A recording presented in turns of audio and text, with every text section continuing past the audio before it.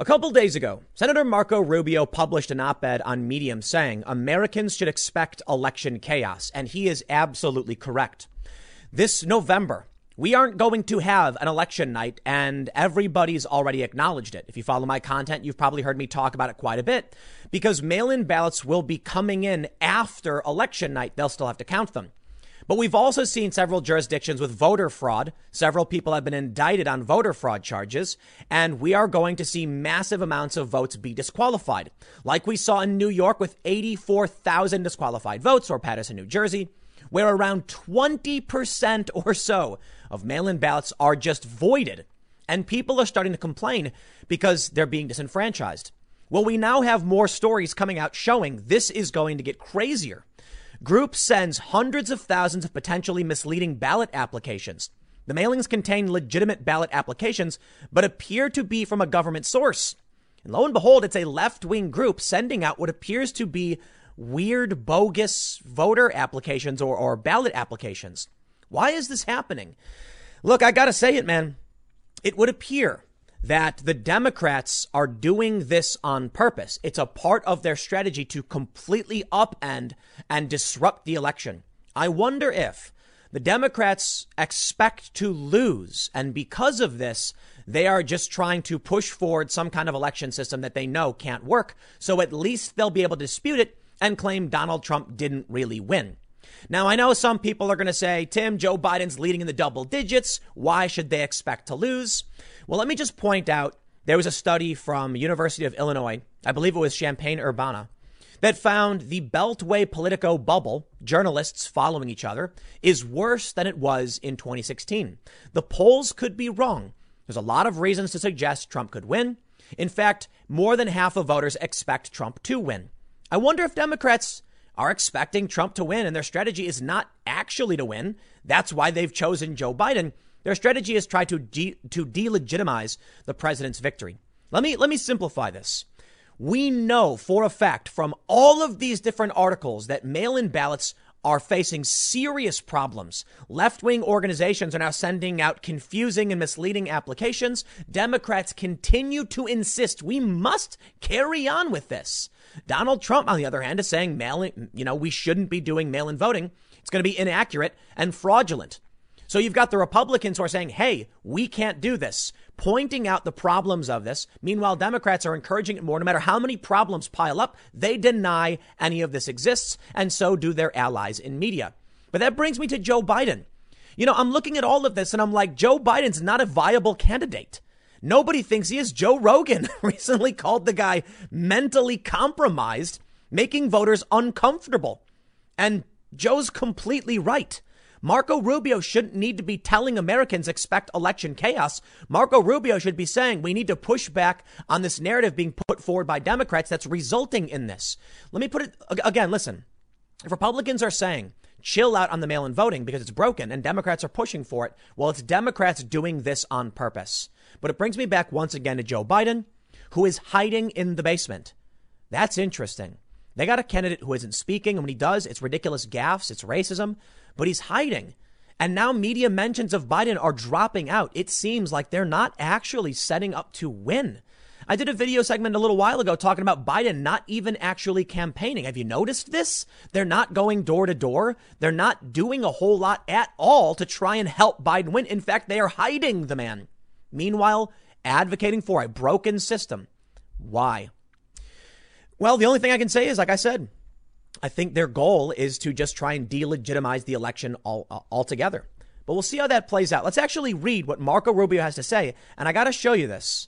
These weird mail-in ballots that are coming out, it reeks of voter fraud. Now, I didn't want to go as far as to say that the voter fraud has already begun, but this looks fishy. And it looks like people are already starting to play dirty games. Before we get started, head over to timcast.com/donate if you'd like to support my work. There are many ways you can give, but the best thing you can do, look just below this little video and there's a button that says subscribe, and give that button a good tap. Boom. Now you're subscribed to the channel, and you'll be more likely to receive content from me on YouTube every day at 4 p.m.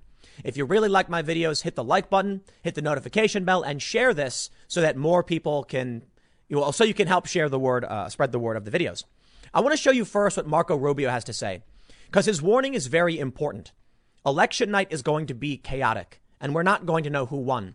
And I fear that this will lead to more street violence, which we have already seen.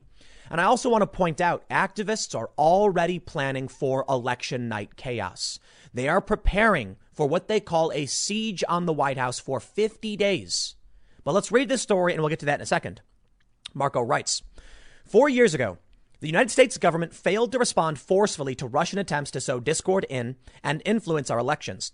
The previous administration's paralysis left Americans blindsided by Russia's meddling. I got to agree with them there. This happened on Obama's watch.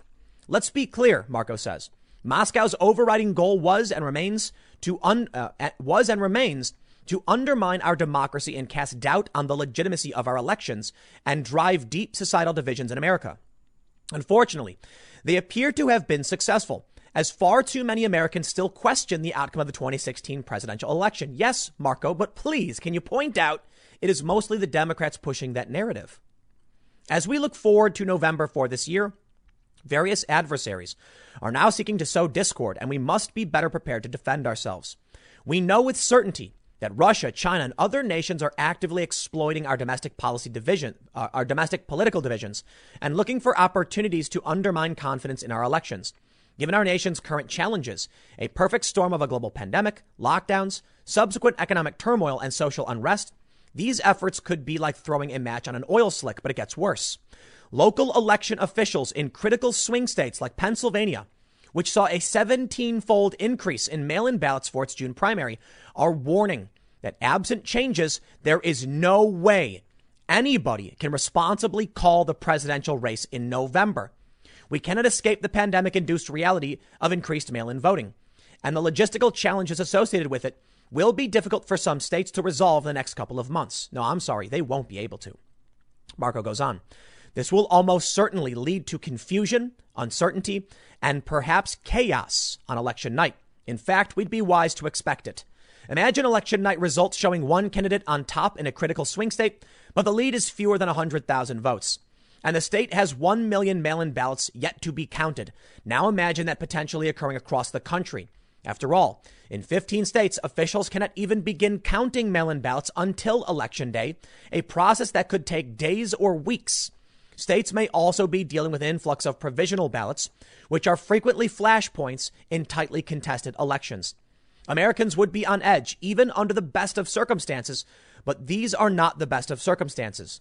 Marco goes on to point out about interference from foreign elections, but I just want to mention, these few points from him. He says, there are a few steps we can take. We must clearly signal to foreign adversaries that meddling in our elections will be met with a commensurately harsh response. Sure, I get it. Second, we should give states the flexibility to provide local election officials additional time to count each and every vote by moving the federal safe harbor deadline for states from December 8th to January 1st. Now, this I disagree with. He says, third, the federal government should continue to provide funding and expertise to states, especially those that do not have established or efficient mail-in ballot systems in place. Funding to support enhanced health and safety measures may also be necessary. Now, listen, I highlighted this post from Marco Rubio because I agree with him on the expectation of absolute chaos. But what he's pointing out with these three steps show us that by Democrats pushing for mail-in ballots above all else, we are now being set up to fail, and there is nothing we can do to change this. Marco is talking about a pipe dream. We cannot realistically implement these changes, get this funding, and make it work. Even if he thinks we can have steps we can take, we'd have nowhere near the amount of time to actually implement it. And he's talking about extending the deadline. You can't do it. It will be absolute chaos, and that's what we can expect. So I have to wonder why it is that Democrats continue to insist upon doing this. Marco is offering us a Band-Aid on a bullet wound. It will not be sufficient. It won't. In fact, it'll only reward those who have sought to create this broken system. We're hearing now about these weird ballots being sent out from the Center for Voter Information. They say it's affiliated with a nonprofit called the Voter Participation Center that seeks to empower eligible voters with a focus on unmarried women, people of color, and young voters. But the organizations have repeatedly sent voters incorrect information. This week, hundreds of thousands of voters in Virginia had incorrect election office addresses on their prepaid return envelopes. What do you think that's going to do? These people are going to get these. They're going to fill them out. They're going to send them in and they're going to go to the wrong place. Mail-in voting is broken. Stop advocating for it. I just don't get it, man. We're going to see the craziest election, in my life, for sure. Check this out. White House siege tactical briefing. Start September 17th. Adbusters, famous for calling for Occupy Wall Street. Maybe you didn't know this. They're the ones who said, go out and occupy. Are saying on the anniversary of Occupy Wall Street, go out. And for 50 days, they are saying they want you to lay siege to the White House and sustain. They want to lay siege to the White House and sustain it for 50 days. It is the hashtag White House siege. For 50 days from September 17th to November 3rd, they want mass groups around the White House. I don't know exactly what'll happen, but I think the Democrats are betting on Trump winning. That's what, I see all of this, and I think that's the only plan they have. They know they will lose. Their hope is that when they do, they will have something to use to claim Trump is illegitimate. I wonder about Russiagate, right? Why is it that we had years of this bunk investigation against the president? In my opinion, it stopped Trump from firing many people. Now, it's not the only reason for sure, but I certainly think that a lot of people in the previous administration certainly wanted this Russia investigation. Certainly people in the intelligence agencies that served under Obama or were appointed, given their jobs under the Obama administration. They didn't want to lose their jobs and Trump was going to fire a lot of people. All of a sudden, how convenient you get this Russiagate investigation based on all of these ridiculous false pretenses. And there's at least one thing it did. I can't go as far to say exactly what happened, but it is convenient, to say the least, that because of this investigation, it made it very difficult for Trump to actually start firing these people. It allowed them to jam up his presidency and, as some have suggested, actually sabotage the incoming administration. This is the whole narrative of Obamagate. When you see stories like this from NBC News, 1 in 5 mail-in ballots rejected in botched NYC primary. New York City expanded mail-in voting, but rejected 84,000 ballots in June. I highlight this and I want to tie it to the previous story.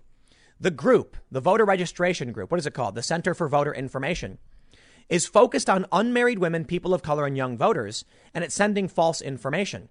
It's a progressive group. So why would they send false information to this group of people? This is going to make it so that when Trump wins, they're going to say, look at the people who got disenfranchised. They'll be able to look at these 84,000 rejected ballots and say it was mostly first-time voters, people of color, marginalized communities whose votes could have potentially changed the outcome of the election, but they were disenfranchised. They'll blame Republicans for it. And they will use that to delegitimize or sabotage Trump's second term. That's the desperation I see. Now the post office is broken. Look at this. U.S. Postal Service chief warns of dire finances, adopts manager hiring freeze. The head of the U.S. Postal Service on Friday said the agency faces a dire financial position, even as it posted a slightly narrow third quarter loss as package demand soared during the coronavirus pandemic. Because of the coronavirus, business itself is down across the board. And naturally, that means the Postal Service is going to be losing money. Look at this. U.S. Postal Service loses $2.2 billion in 3 months amid pandemic slowdown. But Postmaster General vows agency will be ready for election mail in November. Well, I really don't think, I think he's wrong. But I think about all the pieces in play. And what do we have? To be fair, I think we can say with absolute certainty that, yes, the Democrats are completely inept. And the reason I say that's what we can guarantee is you look at the narrative around Antifa, how they supported Antifa and the riots for quite some time. And once it backfired on them, now all of a sudden they're starting to back away. And we're seeing the media and many leftists say, oh, actually, Antifa is bad. That says to me they're willing to embrace popular positions if only they know what they are. But I take a look at the lockdown, the costs, mail-in voting, and all the problems, and it looks like at any point they could say, we're not going to do that. It doesn't work, but they choose to. And you have all of these grains of sand now making a heap, which is, in my opinion, the Democrats know that the plans they're putting forward are broken, then they don't care. Again, perhaps because their strategy is to hide Joe Biden, who's not a viable candidate, who's been called mentally compromised by people like Joe Rogan. And I think everybody recognizes the dude isn't all there. Even the far left mocks him all day because they know he's not a legitimate candidate. So why would the Democrats choose Joe Biden, who is just an old, broken man? He doesn't have a VP. He's missing his deadlines. He can't debate. The DNC is being pushed back. Now Joe Biden's not going to be in Milwaukee. It's failure after failure after failure. Okay, fine. To be fair, I think I can say, first and foremost, the only thing we know for sure is the Democrats are failing every step of the way. But at a certain point, doesn't it feel like they want this? They have warmed to the strategy, as the media claimed, of hiding Joe Biden. So you've got Joe Biden out of the press. When he's in the press, he can't speak properly, and he says things that are overtly racist. You've got broken primaries, broken mail-in voting. The Democrats continue to advocate for this. I have to wonder. I do. Take a look at this story from Breitbart. Axios study. Conservative media's Joe Biden-related social media traffic in decline. Very interesting. And Axios calls this defanged. They say, Axios Newswhip 2020 attention tracker, right-wing media defanged. Social media interactions with Biden stories on right-wing media are going down. The three biggest anti-Joe Biden storylines in right-wing media over the last year have either fizzled or are getting less online traction than they used to. This dynamic has rendered a formidable media ecosystem less effective in boosting President Trump as we move into the heart of the 2020 campaign.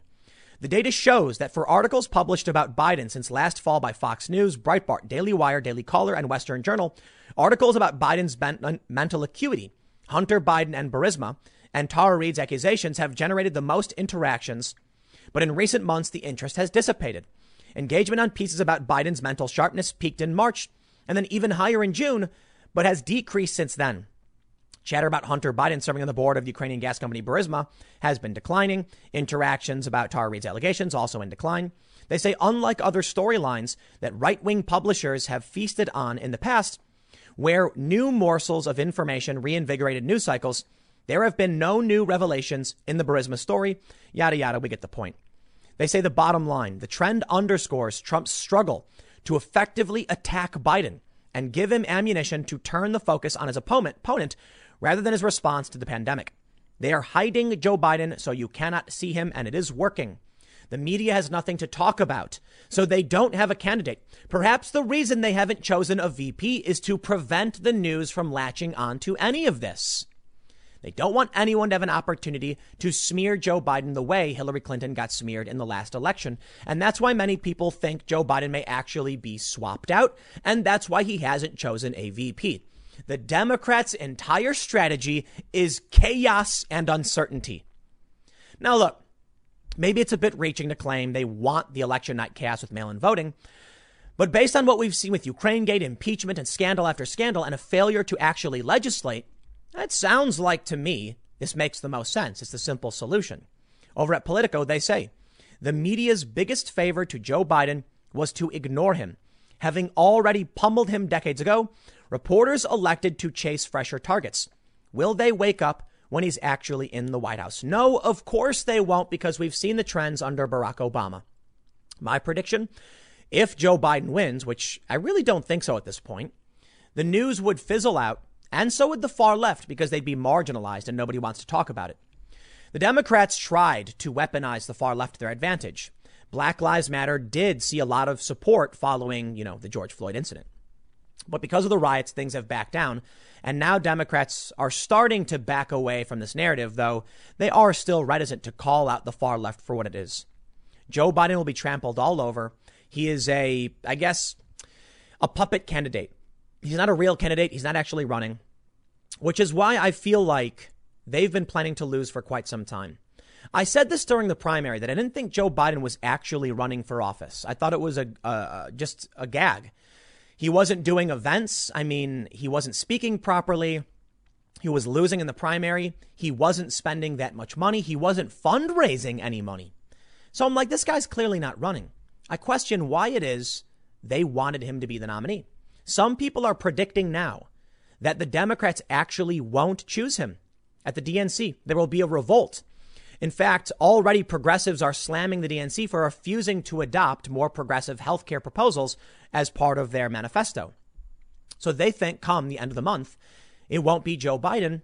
That's another reason why Joe Biden isn't actually going to be there.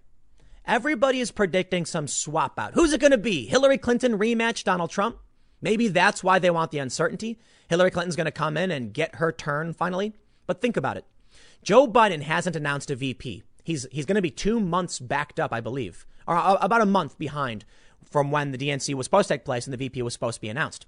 There's no debates. Votes are already being cast and no debates have been had between the two presidential contenders.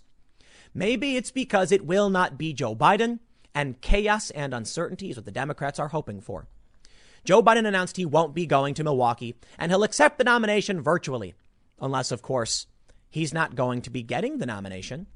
And he doesn't have a VP yet because he won't be choosing a VP. At the very least, what it sounds like is that whether or not they swap out Joe Biden, he's not going to be running. He's not. He's not debating. He's not campaigning. He's not doing anything. So what we get in the end on election night is Donald Trump, and that's it. So why? Did the Democrats think they were going to lose and just need a cudgel for the next 4 years to claim Trump is corrupt and he's not the real president?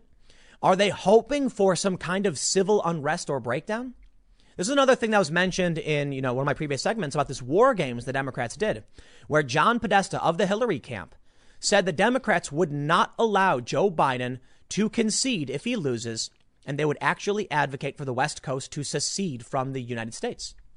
Are they just hoping for complete and utter chaos? And that's why they've been hiding Joe Biden. That's why the post office, they've been pushing for mail-in voting. The post office is unprepared. And that's why they're pushing broken, fake mail-in votes. I don't know, man. And I'll tell you what, though, the far left is planning their siege in the White House. So there's going to be street-level violence. The war games predicted that. And, it really feels like every day we're getting more grains of sand added to the heap, which makes it really hard to break down properly.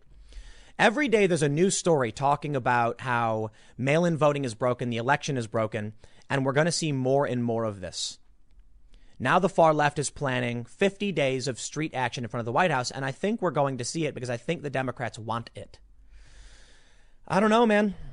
Is it unprecedented, or is it just me because I'm 34 and haven't seen that many elections?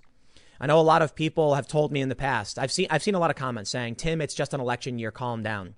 Is this normal? 50 days of far left out in front of the White House? I think they're trying to put Trump in a difficult position where for 50 days before the election, they will claim he's using military police. They'll call him a fascist. And then when it comes to the vote, no one will know exactly what happened or who won. I can't tell you, man. I'm just going to sit back here and do the same thing I do, I guess. It's a rough day, to put it simply. Because the more I see of these stories about mail-in voting, the less I can actually give you a clear picture of what's going on. The post office says they're underfunded. The left is arguing that it's part of a Trump conspiracy to actually hinder the post office to break mail-in voting, and that it's Trump who wants mail-in voting chaos. But mail-in voting is already chaotic, and we've seen the story going back, a decade now or so, 8 years to the New York Times. What are we supposed to do about it? I can't give you the answers, but I'll leave it there. Next segment's coming up at 6 p.m. over at youtube.com/TimCastNews. Thanks for hanging out, and I will see you all then. 72, for those of you that were wondering, the amount of nights of rioting you would need to get regular people to finally say, enough, Antifa is bad, I don't want to hear it. It was 72 nights of rioting with daily coverage of every single moment. Well, now we've had Antifa show up to residential neighborhoods for several days in a row. The Democrats seem to have shut up about their stupid myth because Portland is descending. I mean, I'd say it's descending into chaos, but it's been chaos for quite some time. And now the big news, Teespring has banned Antifa. Just straight up Antifa banned. The word, the symbols, boom, gone. Now that's crazy. And Antifa, of course, is complaining, accusing Teespring of being a fascist company. Let me tell you something. I don't know if you can see below these videos that I do, but I have Teespring merch because Teespring syncs with YouTube. This is a big deal. I actually got notification that an old satirical shirt I made had been banned because it was mocking Antifa, and I laughed about it because I don't sell the shirt anymore. It was a gag, making fun of Antifa, and it's gone. And I don't care, but this is big news because for the longest time, Antifa has been able to fundraise, They generate money through selling merch through these companies. But I think that hearing Ted Cruz had about Antifa violence and Andy Ngo speaking up, it's finally forced them to recognize, oopsie, we can't just sit back and allow this. And the Democrats made a serious, serious mistake. Man, this is why I think, people like, I think the Democrats are completely inept. And the best example would be the fact that they denied, deflected, or even supported these far left extremists, these Black Lives Matter rioters. And I have to wonder, how much they lost in terms of support because they would not call this out. We are starting to see bigger corporations say straight up. So here's from Teespring. They say Teespring is actually, let me show you the first tweet. Antifa International said, Teespring just shut down our t-shirt fundraiser. Why? Because our shirts contained the word Antifa. Yes, fundraiser. Guess what? Antifa engages in terrorist activities. So Teespring was probably like, we cannot provide material support to these individuals. Bill Barr is investigating. I wonder if they got a letter from the government saying, just so you know. Well, here's what Teespring said. Teespring is not a fascist company. Due to the recent increase of violent Antifa content, we have removed all Antifa-related listings until we are able to review the intent behind the designs. Reviewing this content will take some time, so we appreciate your understanding. There was a reporter from Teen Vogue who reached out and said, I'd like to get a comment. As you know, Teen Vogue is literally a communist magazine, and I'm not even joking how Teen Vogue went from being celebrity gossip to straight up standing for Karl Marx. I have no idea, but they are. Recently, Teen Vogue published an article calling for the abolition of private property. I am not kidding. It's the weirdest thing to see these institutions completely infiltrated and taken over by these far left extremists. But I want to point something out. The point of this segment, showing you Teespring, I'm now going to show you a statement from the Portland Police Association. What I want you to understand is that I think we are seeing now a critical mass of regular people saying enough. Too many people thought I could keep my head down and just say nothing, and they wouldn't come to my house. And guess what? Antifa has been organizing over the past several nights in various residential neighborhoods. Uh-oh, your sleepy little suburb has people marching through the streets and going about going all over your property and causing problems. In some instances, vandalizing people's homes and physically attacking a woman at her home. I'm not even exaggerating. I want to show you a photo, and I want to read to you what the Portland Police Association says. I tweeted, I wonder how many votes Trump just got from the video of Black Lives Matter rioters attacking an old woman and splashing her in the face with paint. In this image, there is a man yelling at an old lady. This is not an image of violence, mind you. It's just a frame of a guy getting in the face of the old lady. However, there was violence around this incident. They were trying to splash paint in the building, and they splashed her in the eyes, and she's like trying to wipe the paint out of her eyes. Little old lady. Man, I saw that video and I got really angry. You know why? Where are the capable young people, I don't care if you're a man or a woman, to stand up and defend your community? Why did it fall upon this little old lady and those two little old ladies to actually be the ones to defend their community? You know what, man? I'm not super confident in the future because too many people are saying, hey, man, I'm going to do my thing. I'm not going to stick my neck out. Well, guess what? Little old lady did. So I'll tell you one thing. Perhaps there is a bit of it's a bit fortuitous for Donald Trump because that image, I tell you what, man, this image speaks more than 1,000 words. Wow. How many older people are going to see that? How many regular people? How many just regular people are going to see this and say, oh my, this has gone too far. Joe Biden can't handle it. Ted Wheeler can't handle it. Kate Brown can't handle it. The Democrats have failed. The cities are crumbling. Man, this is crazy. I talk about the December 13th, 2019. That was the election results. I believe that was the day in the UK where the Conservatives swept a ridiculous 100-year victory, like the best numbers they've seen in nearly 100 years. And I thought about all the bad things that were happening in this country. And now mind you, we're still several months out, about just under 3 months out. I thought about all the bad things that were happening that could possibly make it worse for Trump. And I thought to myself that, Trump's on track to lose. And I see this video of this little old lady being attacked by Black Lives Matter. And listen, this is not hyperbole. This is not exaggeration. These people who are showing up are flying flags that say Black Lives Matter. They are spray painting Black Lives Matter. This is how far they've gone in their extremism. Listen, what you got to understand about Antifa. Antifa is a specific group of people with like anti-capitalist and Marxist and things like this. Their ideology is communist. And that does overlap with Black Lives Matter. However, there are certain people who only would protest racism. They're joining the ranks. So this is Black Lives Matter. I see this stuff now and I see the escalation. And now I really am starting to think with the video of, someone going to a residential home and the guy screaming, "Get off my property." Wow, that guy's going to go Republican. Straight ticket, man. The police had to apologize last night because they were using LRADs in residential neighborhoods. You know what an LRAD is? It's called a long range acoustic device. It's used to make announcements. These things are impressive, man. I was in Anaheim or Long Beach or something. And I'm like a block away from the police vehicle. They blast the LRAD. It's a speaker, basically, and they say, this is an unlawful assembly. You must disperse. It sounded like they were standing next to me saying it. That's how powerful this thing is. They also do this thing where it chirps and makes this really annoying high-pitched, chirping sound.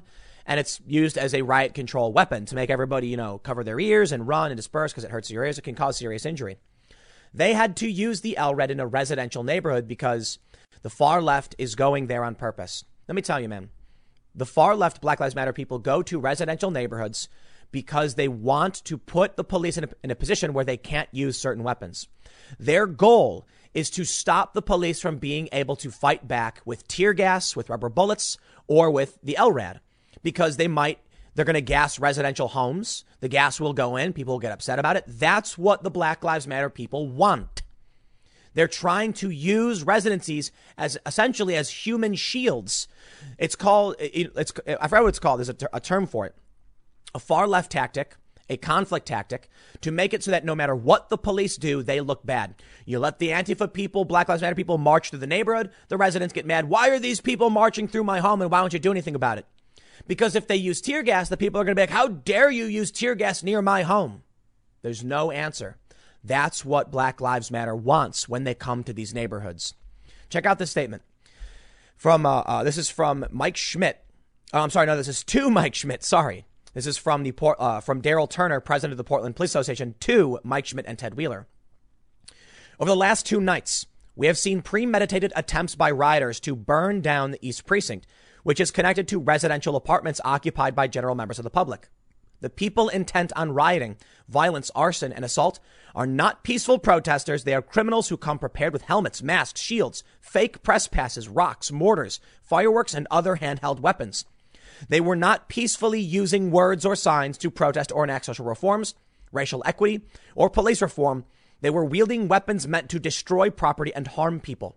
Here are some examples of the weapons carried by rioters last night, including a loaded handgun. My favorite was this. The caltrops, the rebar caltrops. Those aren't familiar with caltrops.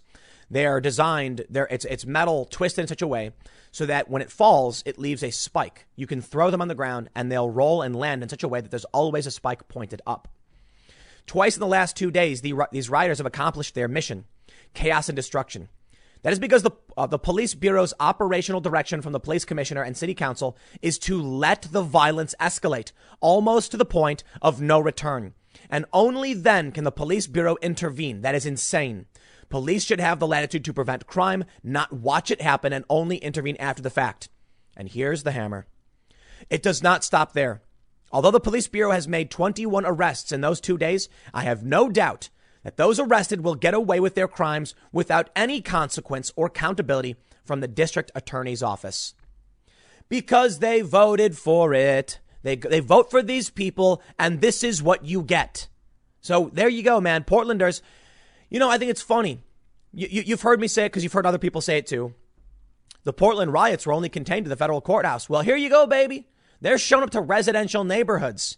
Man, look at this one. This is Teespring. We have this from Andy No. As police dispersed Antifa rioters in Southeast Portland, they ran onto people's property to hide from cops. One homeowner goes out and tells them to get out. Yeah, he was screaming at him, get off my property. Yeah, sorry, man, it's not going to be enough. They'll target you like they did that other lady. Some lady was wearing a dumb armband. So they go onto her property and they physically attacked her. They came back to her house and they spray painted and vandalized her home. They came back to her house. See, here's what happens. Antifa will come to your residential neighborhood and they'll go on your property and they'll hide and they'll cause problems and they'll damage it. And if you come out and say, hey, you get out of here. What are you doing, you little rapscallion? They'll say, who do you think you are telling us what to do? We'll be back. And they come back. They did last time. And this guy runs the risk of them coming back now. This is why you need police. But you know what, man? If you have a DA's office that keeps releasing all of these, terrorists back onto the streets, that's the place you live in. So I don't know, maybe defend your property, man. I don't know what to tell you. As police commissioner and district attorney, your primary jobs are public safety, not politics. You are failing. Do not bother asking the many, many officers who have been injured by rocks, bottles, and mortars hurled at them with the sole intent to injure. Do not bother asking the many female and black officers who have endured racial slurs or threats of rape and threats to their personal and family safety. Neither of you seems to care much about the officers. Of course they don't. Instead, ask these two elderly women about their experiences last night. The first, armed only with a walker, a fire extinguisher, and a homemade BLM poster, tried to put out a fire last night in front of East Precinct. In return, she endured harassment and assault from the rioters, and he posts several videos. Here she is trying to put out the fire, and they got very physical with these old ladies. Not to the point where they're punching them in the face or anything like that, but they splashed paint in the face of one woman. The second, armed only with her words, was physically assaulted by rioters who threw paint on her, put hands on her, and yelled in her face. Neither of those two innocent members of the public will get justice. None of the rioters who engaged in criminal acts against these two women will be held accountable. Why? Because neither of you will do anything about it. To Mayor Ted Wheeler, our police commissioner, you are telling the police bureau what it can and cannot do to maintain the peace. Whatever operational direction you are giving the police bureau is not working. Our city is filled with violence. It is reckless for you to handcuff the police bureau by telling our officers to intervene only after violence has occurred, but not take necessary action to prevent violence before it happens. Step up and do your job. Let the police bureau reestablish peace on our streets and support the bureau and its officers when they do so. No, I am sick of this. I am sick of the cops. Yeah, you heard me. I'm sick of the police. Not the good cops who are trying to do their job. I'm sick of the police who are asking for permission and watching this injustice.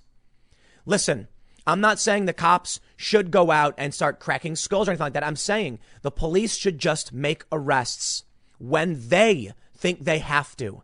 Don't ask Ted Wheeler for permission. You have to defend the people. Your oath is to the Constitution, not to a politician. You don't need him to say, let these people go. If you see a violent criminal being violent, the cops, you gotta stop these people, man. Otherwise, we're gonna see little old ladies getting hurt. Look, I get it, man. You got cops who are scared of losing their jobs, who are trying to act within what they think are the proper, confines of the law. But your oath is not to these people seeking re-election. Ted Wheeler wants you to back down and leave look, these Antifa people are trying to burn down a police department with people inside of it. And Ted Wheeler can come out and say it's attempted murder all he wants. But if he's telling you not to protect yourself because he wants to get re-elected, no, you have to do something. I don't know, though, man. I'm not going to pretend to know what it's like to be a cop, but I tell you what, there's a line for me. When these people attack a little old lady, you better believe I'd walk in there and I'd put up a fight. If you were a cop, I can't imagine standing by and watching this happen as they block the exits to a police station and try and burn it down. Why? Ted Wheeler, the police commissioner, is telling you not to make arrests, not to stop violent criminals. I am telling you, man, the dude is doing it because he wants to get reelected. He is personally trying to avoid responsibility, and he doesn't want anything to come out and make him look bad. I'll tell you what's worse. Cops getting injured, getting maimed, being blinded, being little old ladies getting injured. Now, this is bad for Ted Wheeler. The dude's a moron. He's not. I'd be surprised the dude gets reelected. But it's the same with the cops in New York. when they paint Black Lives Matter and on the street in violation of the law. This has all come out. Bill de Blasio broke the law, stole taxpayer money to paint a political slogan, and the cops come out and protect it. Do not help these people with their re-election campaigns. It's insane to me. Antifa is coming out of their own volition. Donald Trump is not making this happen. They try and claim that Trump is just trying to enforce the law so he could win re-election. Oh, shut up. He's not making these people do this. But I'll tell you what, Ted Wheeler and the DA releasing these people, the DA releasing these criminals and terrorists, and the mayor saying don't arrest them to the cops, that is purely political.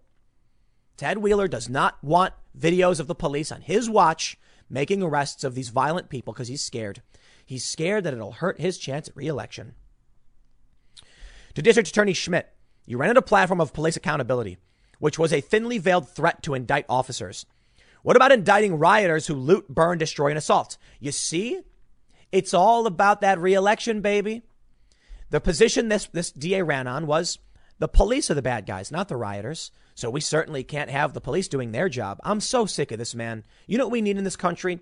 We need police officers who swore an oath to uphold the Constitution and stand for that Constitution. Good people who will say straight up, you cannot force me to do something illegal. And I'll tell you this, man. I have to wonder what the legality of the mayor telling cops to allow these little old ladies to be attacked. What's the legality of that? There are cops across this country who said no to unconstitutional orders. Straight up, whether it's to benefit someone's campaign or to enforce something against the people that would violate the law. And to those cops, man, you guys are heroes. That's the policing we need in this country. Cops who are going to stand up and say, I am here for the betterment of my community, for the people of this country, and for all people to make sure we can live safely and peacefully, that people can gather peaceably. But too much we see in these big cities. Everything is about politics. And I get it, man. Politics is the name of the game. Let me read this for you before I keep ranting on this stuff. He says, I am disgusted that our city has come to this. If it is acceptable for rioters to commit acts of violence against community members to try to burn down occupied buildings, and if this conduct is allowed to continue, then Portland is lost. Our communities demand accountability. That includes you two being accountable to the public. Allow our police officers to do the job they swore an oath to do, to stop crime and the fear of crime. Use the criminal justice system to hold criminals accountable for their crimes and actual consequences. Let the police chief, his command staff, and the rank and file officers do their jobs in protecting the cities from the rioters who are bent on destroying our city, burning our police precincts and assaulting our officers, or anyone else who gets in their way. Portland has had enough. Hear, Daryl. Look, man, I understand. I empathize with the officers who are saying, you know, we've got the politicians telling us what we can or can't do. But I'm sorry, man. I don't think Ted Wheeler has a right to supersede the will or the rights of the people. He does not. I understand he's a representative and the people voted for this stuff. Well, you get what you vote for. But I just want to say this, man, to all the cops out there. I have seen bad cops in New Jersey arresting business owners. I think the cops in New York defending the Black Lives Matter mural, I think those are bad cops. I absolutely do. Defending a far left politician's political ambitions and taking taxpayer dollars to do so in New York City, I find that disgusting. And I think these cops need to stand up for what's right and say, this is a violation of the rights of the people of the city. Why are our tax dollars going to someone's reelection campaign? They say the same thing about Donald Trump, then fine. I'll tell you what, I'm not going to argue it. I'll just say, okay, fine. Okay, make that argument. Then I'll say the same thing to Ted Wheeler. It's all about his reelection. To this other, to Attorney Schmidt. I want to get their name. I know Ted Wheeler. Mike Schmidt. Stop defending. The cops need to stop just doing what these politicians want for reelection. But I get it, man. Look, it's supposed to function this way, right? We need some place accountability. And I'll tell you what. Right now, the police are following the orders of their commissioner, and the DA is releasing these people. Maybe that is the right thing. I'll be honest, because now the people are going to see what you get when you vote for this stuff. You want politicians like Ted Wheeler to tell the cops not to make arrests? Well, you got it. You want Bill de Blasio to spend your taxpayer dollars on a political message? To every single Republican in New York City, there you go. You got it. To every disaffected liberal who doesn't think the city should be spending money on political campaigning, or who doesn't like de Blasio, congratulations. You voted for this. At the very least, you sat by and you did nothing. I think we need more, I don't know, what's a good word for it? Conscientious objectors among the police to make sure the police need to recognize when you stand down or stand next to these people, you have made that choice. I'll tell you what, you got difficult legalities in terms of what you can or can't do in this regard, but fine. We just saw that woman from MSNBC quit.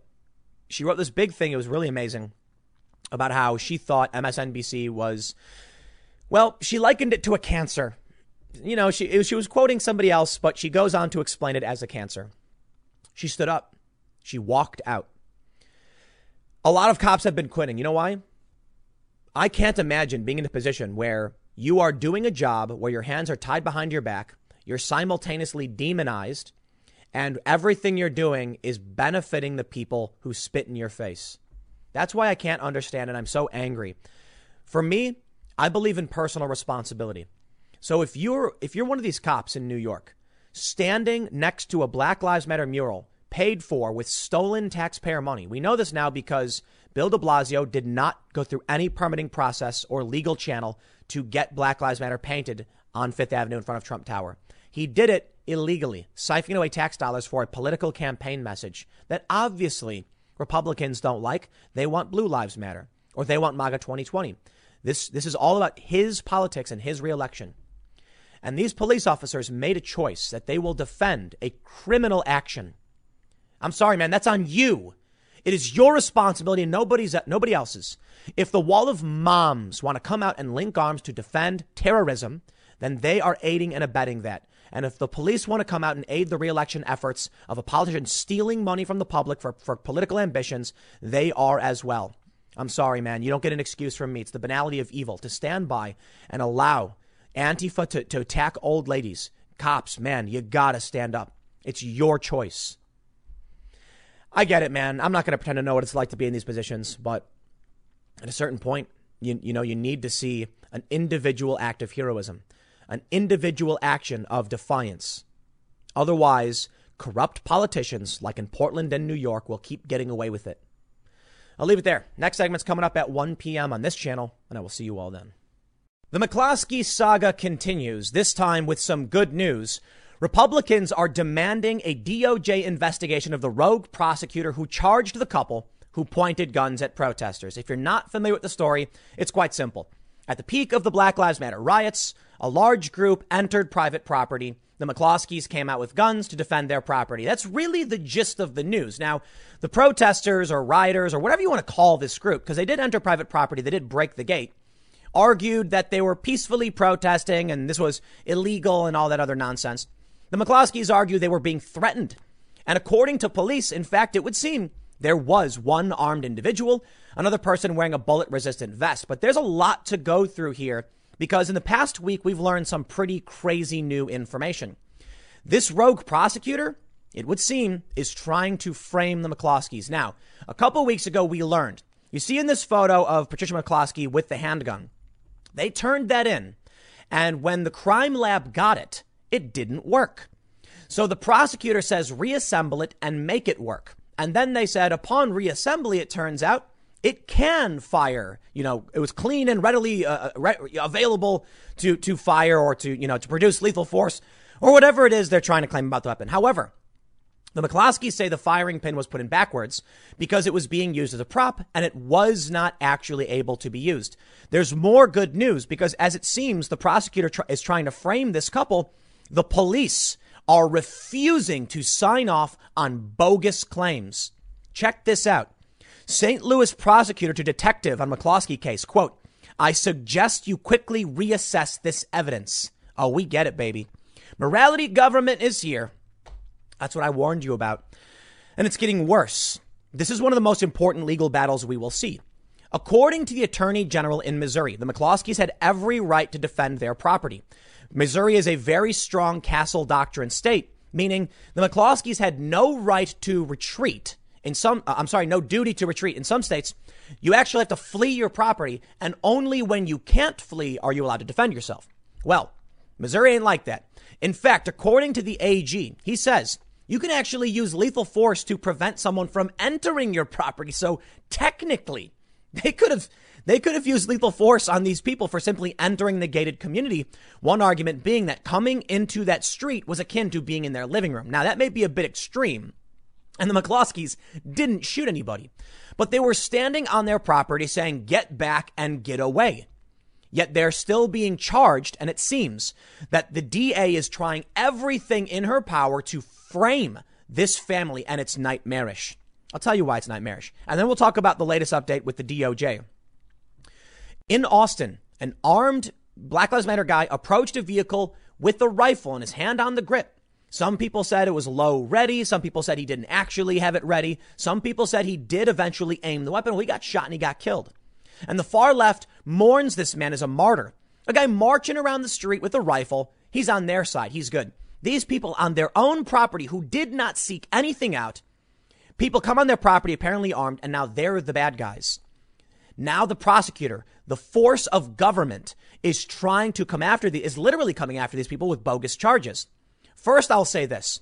Shame on the police who actually came and enforced these bogus charges. I think at the end of the day, it comes down to the individual officers. You made the choice. I don't care what anyone told you to do. If your friends told you to jump off a cliff, would you do it? No. If your boss tells you to do something that's illegal, don't do it. Why should cops be any different from anybody else? You work at McDonald's. If your boss said, hey, spit in that guy's drink, would you do it? No, you wouldn't. I mean, some people might out of fear of losing their job, I guess. But I believe these officers should say, look, I'm not doing that. It's illegal. But I'll tell you the good news here. The detective was like, I'm not signing that. Lead detective initially refused to sign documents. Prosecutors wrote about the case, but I guess eventually did sign some documents. So I'll tell you what, man. That's why I'm saying there's some good news layered on some bad news. It seems like the police are at least trying to resist, but we can see the DA is manipulating evidence. I'm telling you, reassembling the gun to make it seem like it was capable of firing. They have no evidence to prove that. They received the gun. It couldn't fire, so they altered the evidence. That to me is insane. Well, that's the gist of the story. What I want to talk about is the potential for a DOJ investigation because this is the newest update. Republican congressmen demand investigation of rogue prosecutor who charged couple who pointed guns at protesters. I'm glad to see Republicans finally doing something, but I'll tell you what, asking for an investigation or demanding it, in my opinion, is not enough. We need a legit investigation, and this is what the feds are for, in my opinion. You got to shut this down. These people are on their own property defending it from extremists. They should not be going to prison or even having their weapons confiscated or being jammed up in any way over this. But let me remind you why I bring up the dude in Austin. This is an attack on normal people. If the government gets away, if the state government of Missouri gets away with criminalizing people who, are on their own property, were not seeking out any conflict, if they criminalize this, I'm telling you, man, they're already coming to homes in Portland. They've gone to residential neighborhoods now 3 or 4 nights. Actually, no, like a week. Over the past week, every night they're going to residential neighborhoods. They're vandalizing homes. They're confronting homeowners. We cannot allow governments to target people who are minding their own business. That's when it gets really bad. The morality policing and the morality government. Let's read the story.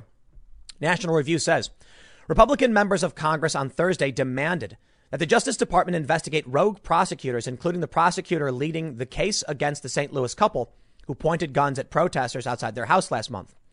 Criminals should live in fear of prosecution, not innocent Americans defending themselves, their families, and their property, read a letter to Attorney General William Barr from 17 Republican congressmen, led by Representative Jody Arrington of Texas. The prosecuting attorney's actions appear to be driven more by an anti-gun, not anti-crime agenda. In a June 28th incident that was caught on video, Mark and Patricia McCloskey pointed guns at protesters outside after the crowd entered a private gated community on their way to St. Louis Mayor Lyda Krewson's residence to demand her resignation. The couple, both personal injury lawyers, stood outside their home in Portland Place. Isn't that funny how this all works out? They live at Portland Place.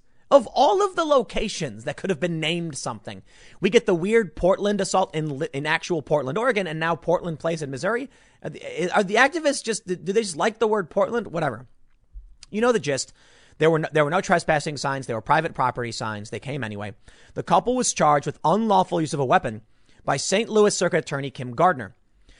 We urge you and the Department of Justice to investigate Ms. Gardner's actions and the actions of every rogue prosecutor who fails to uphold the rule of law and secure the rights of our citizens, the lawmakers urged in their letter to the Attorney General. Hear, hear, bravo.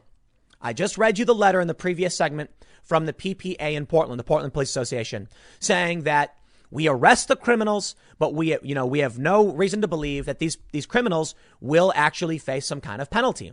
The district attorney will release them and they will face no penalty for the crimes they have committed. I'm paraphrasing, but that was the gist of it. Hopefully the DOJ goes above and beyond and starts looking at New York and Fort Worth, these places that were releasing these extremists. Now, in New York, it was low-level protest offense, fine, but they're also locking down churches. So I'll tell you what, man, you will get no goodwill from me on this issue. If you're going to lock down churches and lock down sporting events, then then you can't just be releasing people violating your own lockdown orders because they're supporting your cause. The DOJ needs to get involved. Hopefully this letter results in that. The purpose of the letter is to stop rogue prosecutors who are trampling the constitutional rights of citizens and ensure other local prosecutors do not copycat Gardner and cause a more pervasive problem with this because of politically motivated local elected leaders who want to advance either their personal or political agenda. Arrington said in an interview with National Review. Bravo. I agree, man. And I'll say it again. At a certain point, it comes down to the individual police officers and the individual prosecutors, anybody working with these people who make the choice. Will you violate the law to support the ambitions of a politician? Because I'll tell you what, man, when it comes time for a reckoning and we start purging the corrupt cronies in government, you will be fired, or the police departments, and you will lose everything. I absolutely believe anybody who chooses to violate the Constitution, to violate the rights, should face some kind of, penalty, some kind of reckoning. And for the police, that includes you too. If you're a cop and you sign off on false documents, you arrest people, you charge people, and you know the charges are bunk, well, I think then you got to be held responsible because that was your choice. There was a case back during Occupy Wall Street where I was filming. And I happened to film a photographer standing on the sidewalk. He got arrested and they filed false charges. The officer lied under oath to the court. And guess what? Nothing was done to that cop. That's a bad cop. That's called corruption. That's called an officer not caring about the Constitution, civil rights, and standing up for the people. And nothing happened. And I'll be salty about that forever, basically, because I don't like the idea of people breaking the law and there being no justice. Now, it goes the other way. Or I should say, not that it goes the other way, but that it doesn't matter to what extent, in what capacity you as an enforcer of the law are breaking the law, be it somebody who's supposed to be prosecuting. Kim Gardner, she should be fired, impeached, whatever, and potentially criminally charged for corruption, for trying to fraudulent or to alter evidence. Let's read more. Quote, let's nip it in the bud and now have a pervasive chain reaction which could create more fear on the part of law-abiding citizens. The Texas Republican continued, which would create. It would also embolden the bad guys, the criminals, and the thugs that have hijacked peaceful protests who have a singular focus, and that's to sow chaos in our communities and fear in the hearts of our fellow Americans. Arrington added that one way to hold prosecutors accountable would be to defund them, and another might be professional sanctions within the St. Louis Bar Association. I don't want to get ahead of the investigation, but on its face, it looks like an egregious abuse of power by someone who clearly has a history of anti-gun policies in politics. Arrington added that while he is very sensitive to the federal government's intervening in state and local matters, the constitutional rights of citizens being trampled by those who are supposed to enforce the law and secure those rights at a state and local level is a matter of federal jurisdiction. We've seen what happens in these cities where local leaders tolerate this. Whatever you tolerate, you will get more of. We need to make sure than federal jurisdiction that we send a message to law-abiding citizens that your government has your back in terms of securing those fundamental rights. I am not just going to be criticizing the DA. I absolutely will be criticizing the police here. Let me read you the story and show you what's going on. This is from a week ago. The lead St. Louis police detective investigating McCloskey's case refused to sign at least 2 versions of court documents prosecutors drafted, according to a review of those documents obtained by 5 on Your Side. Now, for that, bravo. The individuals need to be held accountable. If they come to you and say, sign this evidence, and you know it's not real, don't do it. It's your choice. In addition, the police contended at least one person in the crowd was armed and another was wearing a bullet-resistant vest after analyzing videos taken from June 28th when the couple confronted the protesters. The case has attracted national attention since photos and videos went public. This we all know. Critics, nearly all Republicans, have said Circuit Attorney Kim Gardner should not charge Mark and Patricia McCloskey because the state's Castle Doctrine and Stand Your Ground laws allowed them to defend their property against perceived threats. The documents obtained by 5 on Your Side include an email Gardner's Assistant Circuit Attorney Chris Hinckley sent to the lead investigator on the case, Sergeant Curtis Bergdorf. Hinckley emailed police the day before the McCloskeys were served with a search warrant, stating it needed to happen now. At this point, everything points to these weapons being real and loaded, but no one has asked or confirmed, he wrote. Come trial, they'll say they were waving around a BB gun and an air rifle.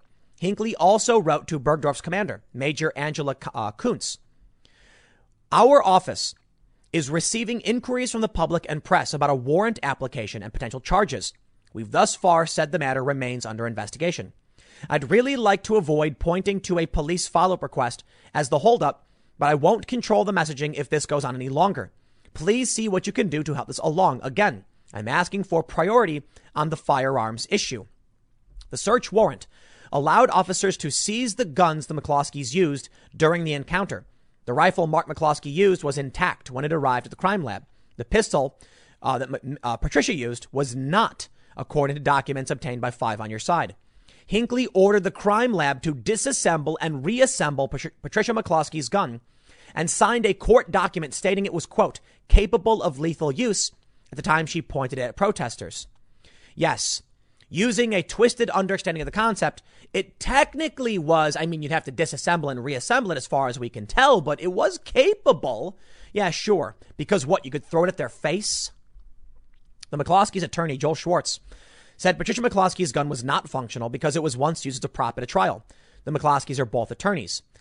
He said Gardner's interpretation of the law is wrong. It's a loose interpretation of the statute, and the law requires a weapon to be operable at the time of the offense. A spokeswoman for Gardner, a Democrat, said she could not comment on the pending case. Hinckley also wrote the document the lead detective did sign, known as the probable cause statement. Hinckley also wrote the document the lead detective did sign, known as the probable cause statement. What are they trying to say? But it went through at least 2 revisions after Bergdorf outlined 14 concerns he had about the document. 5 on Your Side has learned. Wow. So among those concerns, Hinckley characterized the protest as peaceful. Oh, I love it. Peaceful and organized. Hinckley wrote that McCloskey's was armed with a semi-automatic handgun. Bergdorf wrote the phrase should read, what appears to be. Hinckley called Mark McCloskey's gun an assault rifle. Bergdorf called the word assault a propaganda term. Wow, this is amazing. And assault doesn't mean what they think it means. Hinckley wrote the protesters passed through an open gate. No, not true. Technically true. Someone opened it. Hinckley wrote that Mark McCloskey's gun was visibly loaded with an ammunition clip. Bergdorf wrote that he would have to verify that detail because it wasn't mentioned in his report.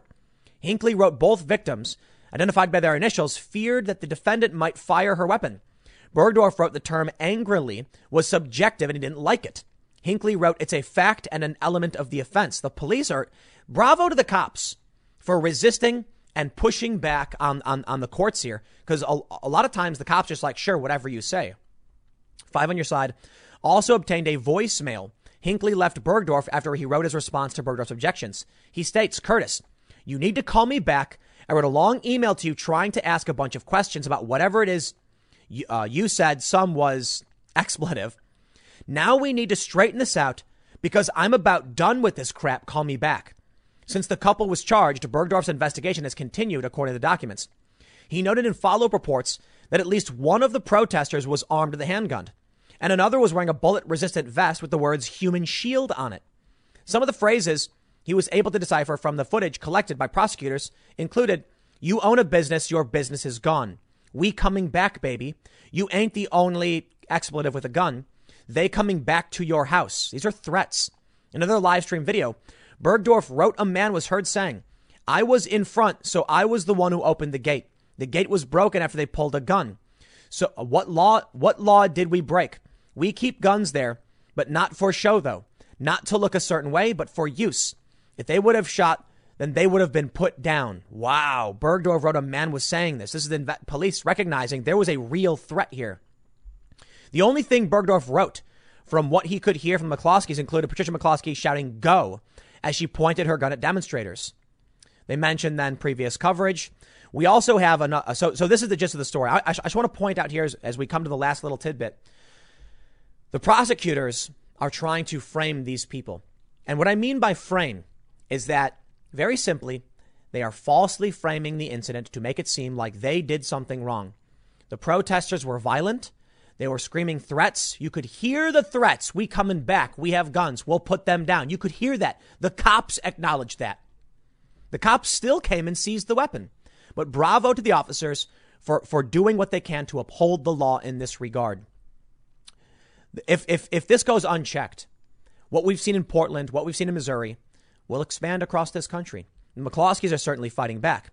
They're trying to get Gardner disqualified from her case. Well, let me read. Attorney for Mark and Patricia McCloskey files motion to disqualify Gardner, her office, from pursuing the case. So we will see how this plays out. But man, this DOJ investigation, we need it. Bill Barr, we're counting on you to do the right thing and make sure that these politically ambitious prosecutors, mayors, will not be allowed to lie, cheat, and steal their way through this. They're lying. I want to point out one thing too. You see in this photo, this man's holding a boom mic. A lot of people take this photo and they believe this man's holding a weapon. He's not. He's holding a microphone for a camera. You can see Patricia pointing the weapon at him. Let me just make one thing very clear. The left is arguing she's threatening a man with a camera. The right, many people on the right and many people on the left, many on the right are saying that this guy's holding a weapon. All that matters is whether or not Patricia McCloskey knew or whether or not she thought she was being threatened. This guy's pointing something which looks like it's got a barrel. She might have seen that and thought it was a weapon, not knowing what it was. You can't expect everybody to know what a boom mic is. Did she feel threatened? I'd argue this photo proves that the McCloskeys did, in fact, feel threatened, and that's why they were brandishing weapons. It does. I'm sorry. That's why they tell you to be careful when you're waving things around, even a cell phone, around cops. Now, I don't like the idea of cops killing people over phones or cameras, but we've got a complicated circumstance, and it seems the law is on the side of the McCloskeys. In New York, Mayor Bill de Blasio was breaking the law and stealing taxpayer funds for his re-election campaign. Ted Wheeler stood with the rioters in Portland for his re-election campaign. Then you had Kate Brown, the governor in Portland, defending the protesters, the AG defending the rioters because they want to get re-elected.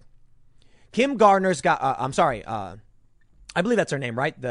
Kim Gardner, whatever. The prosecutor here, Gardner, is politically ambitious and is trying to use this to bolster her career and defend the extremists, but they're all ideologues. Good on the cops for standing up and refusing to sign the documents, even after getting cussed out by the DA. I got to tell you, man, it's kind of crazy to hear this story. Typically, the police and the DA's office work together. I mean, that's my understanding. I don't know if you've ever watched, say, Law and Order or whatever. I'm not saying it's exactly how it goes because it's TV. But the DA and the police coordinate because the police investigate, the DA prosecutes. To see this break is really, really interesting. Do the right thing.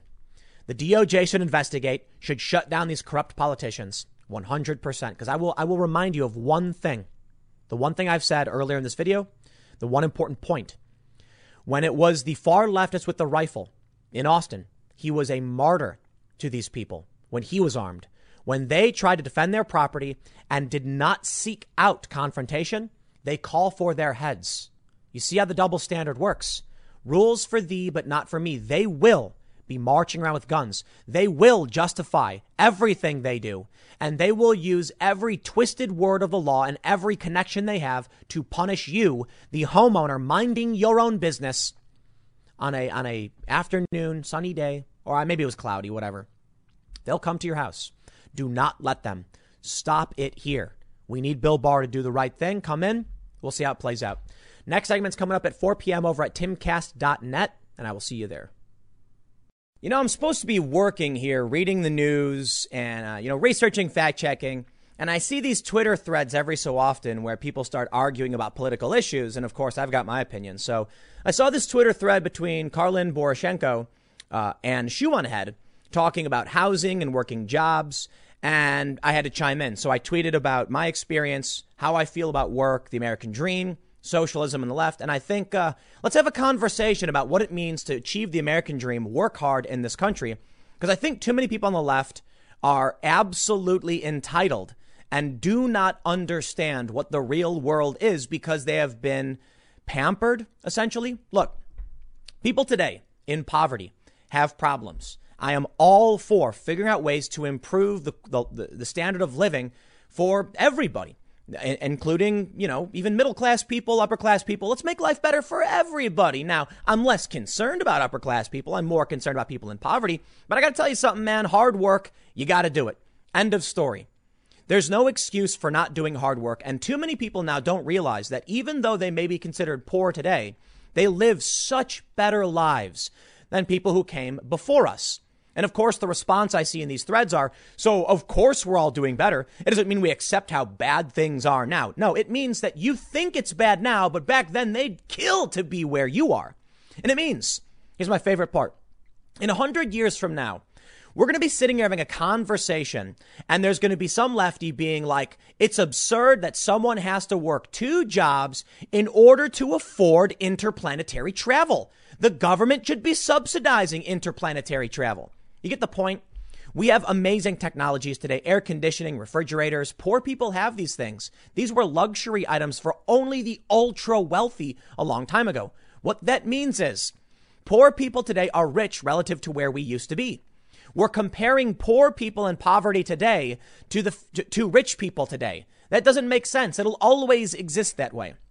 Let me show you this thread, and I'll explain to you what's going on, because the gist of this is I work nonstop all the time, period. No days off, ever. Like rarely. Only when I have to, when I have some kind of ailment or something, which is rare too, because I exercise almost every day as well. Some people don't want to do any work. And we've really come to a point where we are spoiled. The idea of having 2 jobs just to survive, what does that really mean? I think the far left has a weird view of things. Let me show you this thread. A Teen Vogue writer said abolish landlords. In response, Karlin Poroshenko said, or you need to save for a down payment and go buy your own house if you don't want to rent. It's not hard. FHA loans for first-time homeowners make it doable for anyone willing to save. That's how I bought my home. I acted like an adult, and now I don't have a landlord. Shoeonhead responds, this is literally the just buy a house meme. You cannot be serious. I got to stop right there, because you can actually really easily, relatively easily, I shouldn't say really easily, but I should say it's accessible through FHA for people, to just buy a home. If you have money to put a down payment, like a first and last month's rent, then you've got money for buying a house. You do. I'm not going to pretend like everybody can do it. So maybe you can make fun of the just buy a house meme. But I think this is another mistake of the far left when they operate under the assumption that it's really difficult to do.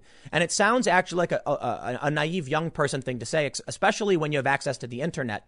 Look, I get it. Not everyone can buy a house, but there are government programs through the FHA, which is a government program to make it more accessible and easier for lower income people to buy homes, and then you don't have a landlord. In response to this, a bunch of people jumped in and started saying things like, you still have a landlord? It's the bank. No, you don't. The bank can't stop me from playing music at 2 a.m. I own my own house. I can go in the backyard and do whatever I want. I can walk. I can get a dog. I don't got to ask questions. I owe money to the bank. They don't control my house. Karlin says, I'm serious. It was round about 2 months between when I decided I want to buy a home and when I bought my home. I literally decided to go buy a home, and then I did. Shu's response, I know it's possible. I can do it. Do you know about 78% of Americans are living paycheck to paycheck? Renting is the only option for most people. No, it's not, Karlin says. I was not making a lot of money when I managed to save for the down payment required for an FHA loan, which is significantly less than what is normally required. Shu says paycheck to paycheck means no extra money to save. Carlin said, then get another job or start a business. I had a side hustle in addition to my full-time job, and that was how I did it. No one is a victim of this world, Shu, and you are not helping anyone by telling them they are. Shu on Head says, you think it's normal that someone should have to work 2 jobs to support themselves? You don't think we should maybe fix that? It is absolutely normal for someone to have to work 2 jobs to support themselves. End of story, period. I'm done. Okay? Back before we had luxury and technology and air conditioning and refrigerators, people worked from sunup to sundown. Today, people who try to be self-sustainable work from sunup to sundown. Go live on a farm, a real farm, and contribute and see just how much work has to be done if you want to survive. During Occupy Wall Street, they granted some land to some of the activists.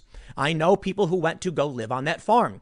They immediately fled the farm. They were there for a couple of weeks and realized just how much work goes into surviving and just how little you actually get from this. You had to work 16 hours a day, every day, no day off, just to have the bare minimum. No AC, no electricity. You were growing your own food, tending to the crops just to survive. Because guess what? When winter comes, if you're not prepared, you don't make it. So yes, it is normal actually for human beings to have to work. In fact, early humans had malnourishment because they were constantly in struggle. But guess what? Things got better. Today, what does it mean that you need to work 2 jobs to survive? Here was my response. People with 2 jobs work less than I do. Are we trying to find some kind of minimum life standard? I'm all down for finding ways to improve the lives of people in poverty, but it's important to understand that people in poverty today live better than 99% of people 100 years ago. The point being that there will never be a time when people will be satisfied where they are. And the solution isn't to say, I should not have to work, because you will always have to work. Think about it this way. People say, no, you have to understand, if you want a job today, you need a cell phone and internet. You can get cell phone and internet very, very cheap. Actually, they have like $20 Android phones and really cheap plans. But you're right. You do need the money to buy those services. It's going to be really difficult to function in a modern society if you don't have a cell phone. 100 years from now, you're going to need a Globotron, which plugs into your brain so you can instantly communicate with the bank and with your manager to know when you got to be at work and what you got to do. And your job will be something ridiculously tedious, and you will have a job. And you'll be complaining that your luxury yacht isn't nearly as big as the astro yachts the interstellar colonists have.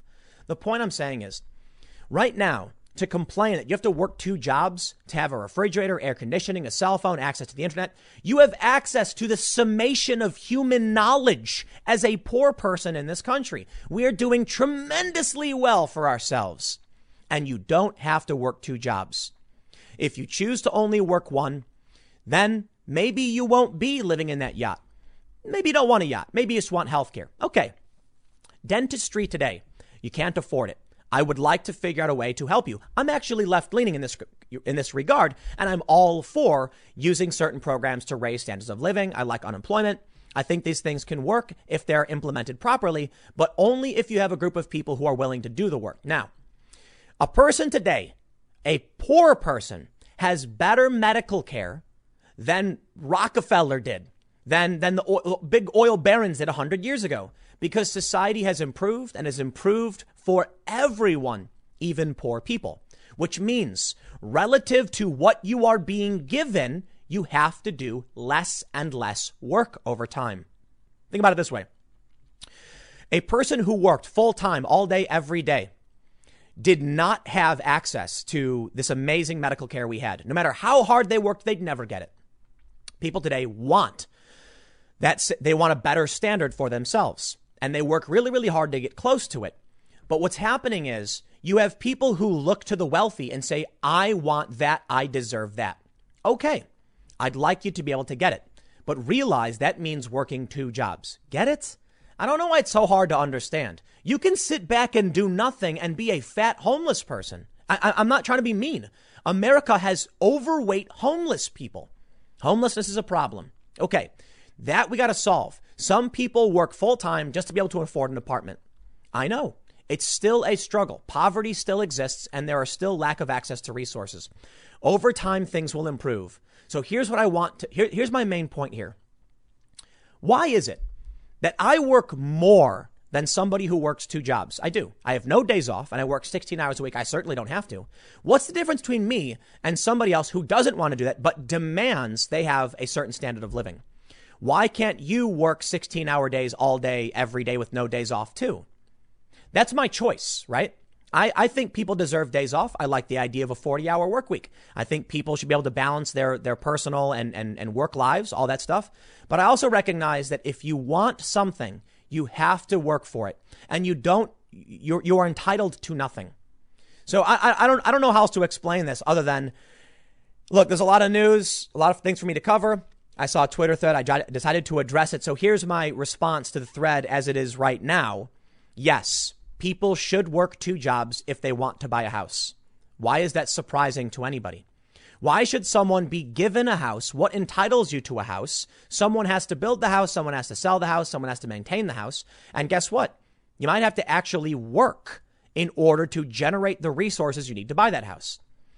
When dealing with people who have no experience in the real world, like I think one of the things that greatly benefited me throughout all, through with things like this is that I've been homeless. Guess what? When you're homeless, you don't even get to sleep. I'm not kidding. You don't get to sleep. I've gone from living in a car and I've spent a few days sleeping on benches in parks. Not an exaggeration. And guess what? When you're sleeping on a bench in a park, there is no time off at all. Because when you're sleeping with one eye open the whole time, waking up every 20 minutes because you need to take care of it. You need to protect yourself. That's life in the real world. But we've created this bubble where people are like, I shouldn't have to work all day. Imagine living in the wilderness. Imagine, everything taken for granted by people. So let me wrap this up because I keep these segments relatively short. My ultimate point is you do as much work as you need to get what you want, but not everybody will have access. Someone responded, Tim, I think they said, you're what's considered a specialty field. You're working one job and getting paid more. What people are asking is that they can work one job and to afford to survive, not go homeless. That's not how it works. That'll never be how it works. Life is a treadmill. If you just walk, you don't move forward. If you stand still, you move backwards. In order to get ahead, you have to run. The reason I'm where I am and successful is because I've been running at full sprint nonstop for a decade.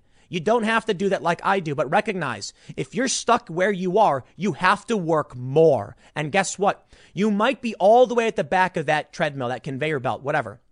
And that means you have a lot of running to do to catch up with the middle class in this country. Is it fair? Of course it's not. Life isn't fair. But you might have to work hard. And you can't yell to the people in front of you, hey, come back here and help me run forward. Some people might do it. I'm all about that. But at the end of the day, it's your responsibility. And guess what? Yes, working 2 jobs. If you work 2 jobs, if you work 16 hours a day, I work more than 2 jobs. I work 16 hours a day, all day, every single day with no days off. If you do that for a long enough time, you will be successful. Maybe not as successful as me or other people, but you'll be more successful than people unwilling to work. That's a fact. I'll leave it there. I don't know. Fun conversation. I know there's no real opportunity for rebuttal from Shu or from Carlin or whatever, but I just wanted to make a segment about it. I got a couple more segments coming up in a few minutes, and I will see you all shortly. YouTube ban coming in 3, 2, hopefully I don't get banned doing this segment, but I have to. It's the news. And I know YouTube doesn't want to hear it and Facebook doesn't want to hear it and people are going to get mad, but here it is. NYC Councilman Paul Vallone credits hydroxychloroquine for COVID-19 recovery. Dare I say a Democrat has stood up and thanked hydroxychloroquine for saving his life when he had COVID. Maybe he's wrong because listen, I'm not here to blow smoke. I'm not going to complete that whatever idiom. I don't know what it's called. Analogy. Look, I'm not here to lie to you and just try and favor one side. All right. If a Democrat is saying this, it's interesting. But I'll also show you this story. More than 100 Americans have died after taking hydroxychloroquine for COVID, despite Donald Trump insisting people had nothing to lose by trying the unproven drug. There are a lot of people far smarter than me that say it can really help. It is not a cure. That's important. Can it help? I defer to the doctors. But one of the reasons a lot of videos are getting banned is because they're claiming it is a cure when it isn't. Now, there's a doctor at Yale who says it can help, and I think we should listen to them. And the problem is we have two extremes on this. And I don't mean every people believes the two extremes, but the media keeps trying to argue that Trump is calling it a cure. That's not fair. Many people who are calling out these fake news stories are pointing out how they falsely frame things and try and overhype what it is hydroxychloroquine can actually do. The important thing here, the Daily Mail says they died after taking it. They don't say they died because they took it, which means, well, yeah, it's not guaranteed. There's a chart showing that it could help in some ways, but you really got to, I want to make sure this is very, very clear. The reason I'm highlighting the story is because it is literally the news and a Democrat is saying it.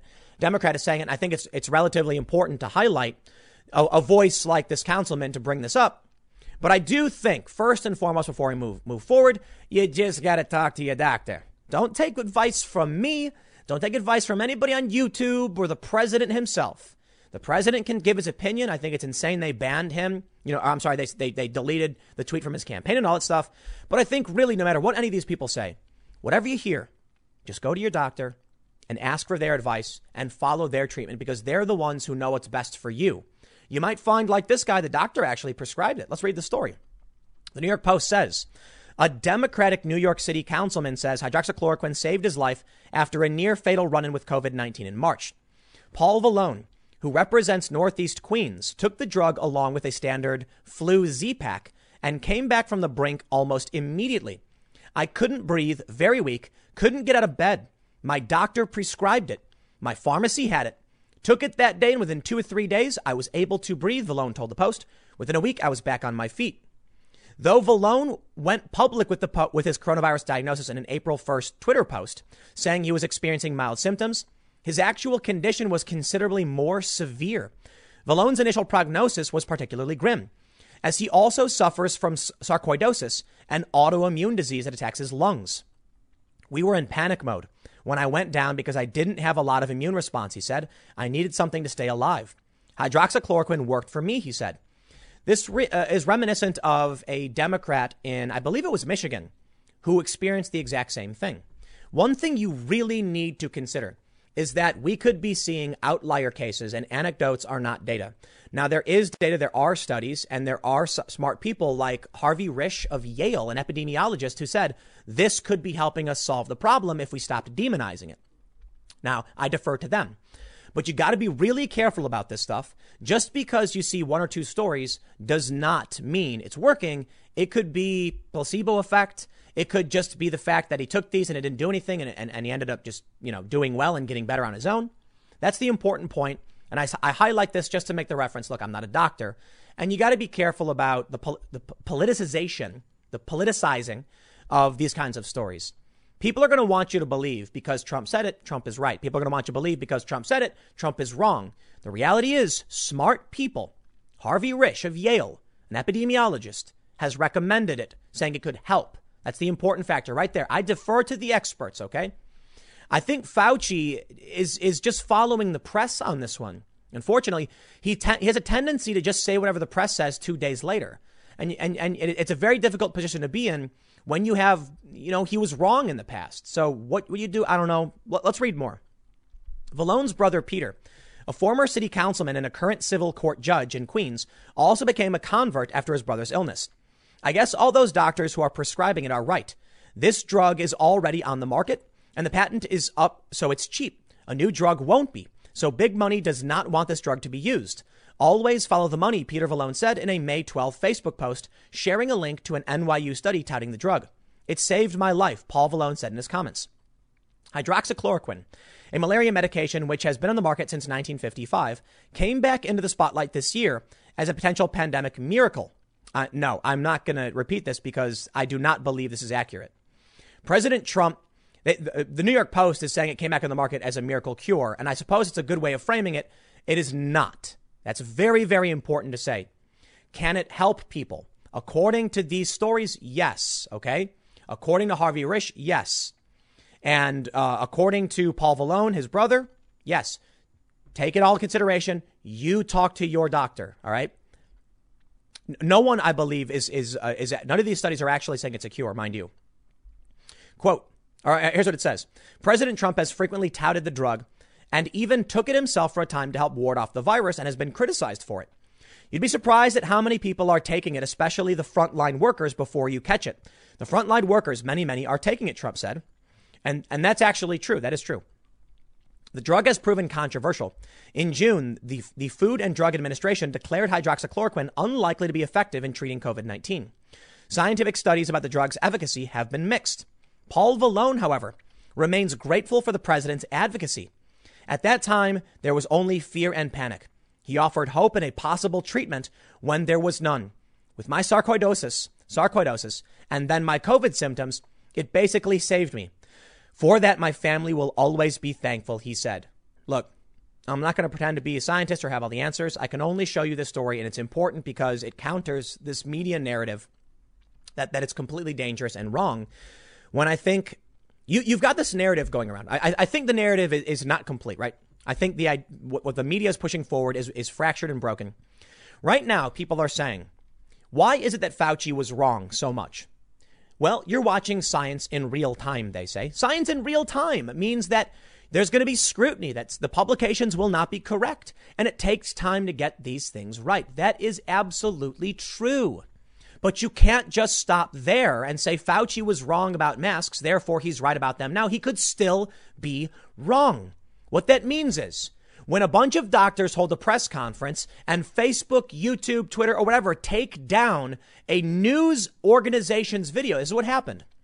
You are suppressing the goal of science, which now you have doctors saying it could be right, it could be wrong. The point is, why should YouTube decide this is where the science stops?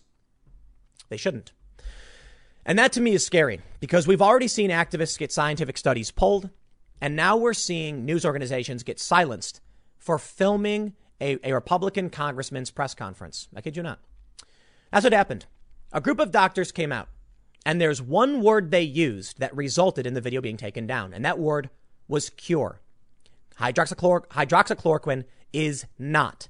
And I do think it's fair to call that out. But I think taking down news organization videos and even terminating the speech of these individuals over saying this is wrong.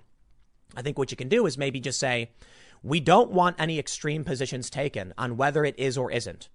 What the problem is, the media and the social media is only taking a position on one stance, that it isn't. Okay, well, hold on. Don't get extreme. Harvey Risch of Yale says it can help. Okay, if that's the case, defer to the doctors. Stand with science on this one. I'll see how YouTube responds to this video. It'll be funny. I'm saying defer to the doctors and stand with science. Is that too much? Here's what I'm trying to say. We're going to get more and more stories like this. And the more the media suppresses it, the more you're going to hyperpolarize people's reactions. They'll either believe it's totally bunk or it's totally true, and both are bad. Hopefully my video will stand because the point is, some people claim to be helped by it, but I believe it is too far to say it's a cure. And then when you end up with people getting their videos taken down by this, the other people are going to assume it is, and Big Pharma is trying to jam everybody up so they can market some patented product that costs $3,000, which apparently it will, versus this, public domain treatment. Treatment's probably a better word. Potential treatment. And there are studies showing it can help. Let's put it that way. Let's not get people's hopes up. Some people will not do well, taking it. Take a look at this. People who are on it, 100 Americans have died. They say the Milwaukee Journal Sentinel reviewed data from the FDA's database of side effects of the drug. In the first 6 months, 293 Americans died after taking hydroxychloroquine, compared to 75 such deaths in 2019. It could be that people with COVID aren't always benefited from this. I don't know. It could be this contributed. I really don't know. The point is, it's okay to have uncertainty. It's not okay for big tech to silence anybody who dare bring it up. Oh, God, whatever, man. I'll leave it there. This video is going to get nuked, I suppose. But stick around. I got one more video coming up for you in a few minutes, and I will see you all shortly. The organization that helped launch Occupy Wall Street has announced a new occupation, but they're calling it the White House Siege. They're saying that on September 17th, 2020, the anniversary of Occupy Wall Street, they will descend on the White House for 50 days, and they're going to shut it down. I don't know what they mean by siege. Hopefully they keep it nonviolent. Somebody responded to them on Twitter saying nonviolent is the only way. And they said, someone said it must be nonviolent. And someone else, and they responded, the only way, I believe. So hopefully that's the case. And good peaceful protests, sure. But another group is also planning something called Shut Down DC. According to their Twitter account, they haven't set a date or location, but the plans are being made. Let's see exactly what Adbusters is calling for in the next month or so. They say, all right, you activists. All right, all you activists. It's been 9 years since we set off the political earthquake of Occupy Wall Street, laying siege to NYC Zuccotti Park and inspiring thousands of similar protests around the world. The Occupy anniversary arrives September 17, 2020, and it may be the perfect day to trigger another global Big Bang moment, a massive collective action of the sweetest kind of disobedience. The why hardly needs recitation, because for these 9 years, the shadows have only grown longer. Inequality has soared. Not a single Wall Street CEO spent a night in jail for his role in the 2008 financial meltdown. Well, I mean, you had 8 years of Obama, so sure.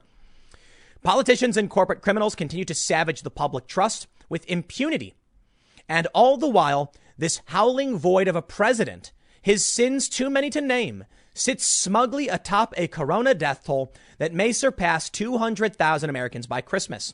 It's time again for dramatic, decisive action, which is why on September 17th, in the original and enduring spirit of Occupy, we and tens of thousands of our fellow citizens will stream into Lafayette Square in Washington, D.C. We will lay siege to the White House, and we will sustain it for exactly 50 days. This is the White House siege. Okay, you know what my problem is with the far left? They've taken no victories, no wins with Donald Trump. They can't accept it. Their whole identity is based on the government being bad, even when Donald Trump does things they like. One of the big issues many people had at Occupy Wall Street was anger over free trade agreements, untethered or unaccountable illegal immigration. That's right. While many of these people down at Occupy were for amnesty, they didn't like the free trade, open borders policies that were being enacted by the likes of the Koch brothers. So along comes Bernie Sanders, who says no TPP, and they all go, yay, Bernie. And Bernie says, open borders is a Koch brothers proposal. And they go, yay, Bernie. And then Donald Trump comes around and says, no TPP, it's bad, China. No NAFTA, open borders, bad. And they go, boo, Trump. So what does that mean? How do you boo Trump saying the same things as Bernie? In fact, the media back in 2015 and 16 tried to point that out, that Bernie and Trump had a lot of similar policies because they were populists who were fighting for the American people. Well, Bernie Sanders sold out the working class, switched all his policy positions, took $1 million, and now he goes and resides in multiple homes. Donald Trump's net worth has dropped considerably, and he donates his presidential salary, but he's brought about an end to the TPP, an end to NAFTA, and secured our borders. So where are these people to be like, yay, we liked these things? Trump made some mistakes. Hiring John Bolton was a huge mistake. Well, he fired that guy, and that guy just proved to be a serious mistake. Donald Trump is now trying to withdraw our troops from Afghanistan. And these are things that I've always cared about. And I'm like, hey, okay, Donald Trump's doing his thing. What do we end up getting? You get a far left that says his sins are too great to bear. They blame him for COVID because it is fake. Adbusters, fake, lies. Where are you now to take victory for the things that Donald Trump has actually brought about? Instead, you seek to oppose him. So what? Joe Biden can get back in? All the protests these people had during the Obama administration, and you want to restore the Obama administration now? You are liars, hypocrites. You're full of it. None of the bankers got prosecuted, blah, blah, blah. Yes, in 2008, Barack Obama won the election. In 2009, he assumed office. And then in 2011, you kicked off Occupy Wall Street. During Obama, congratulations. I appreciate it, right? Now you're mad that nobody's faced justice over 2008. So what's your goal? Resist Donald Trump and get Joe Biden elected so you can bring back the people you were protesting? You're liars. Donald Trump has done more for what you've asked for than Barack Obama ever did.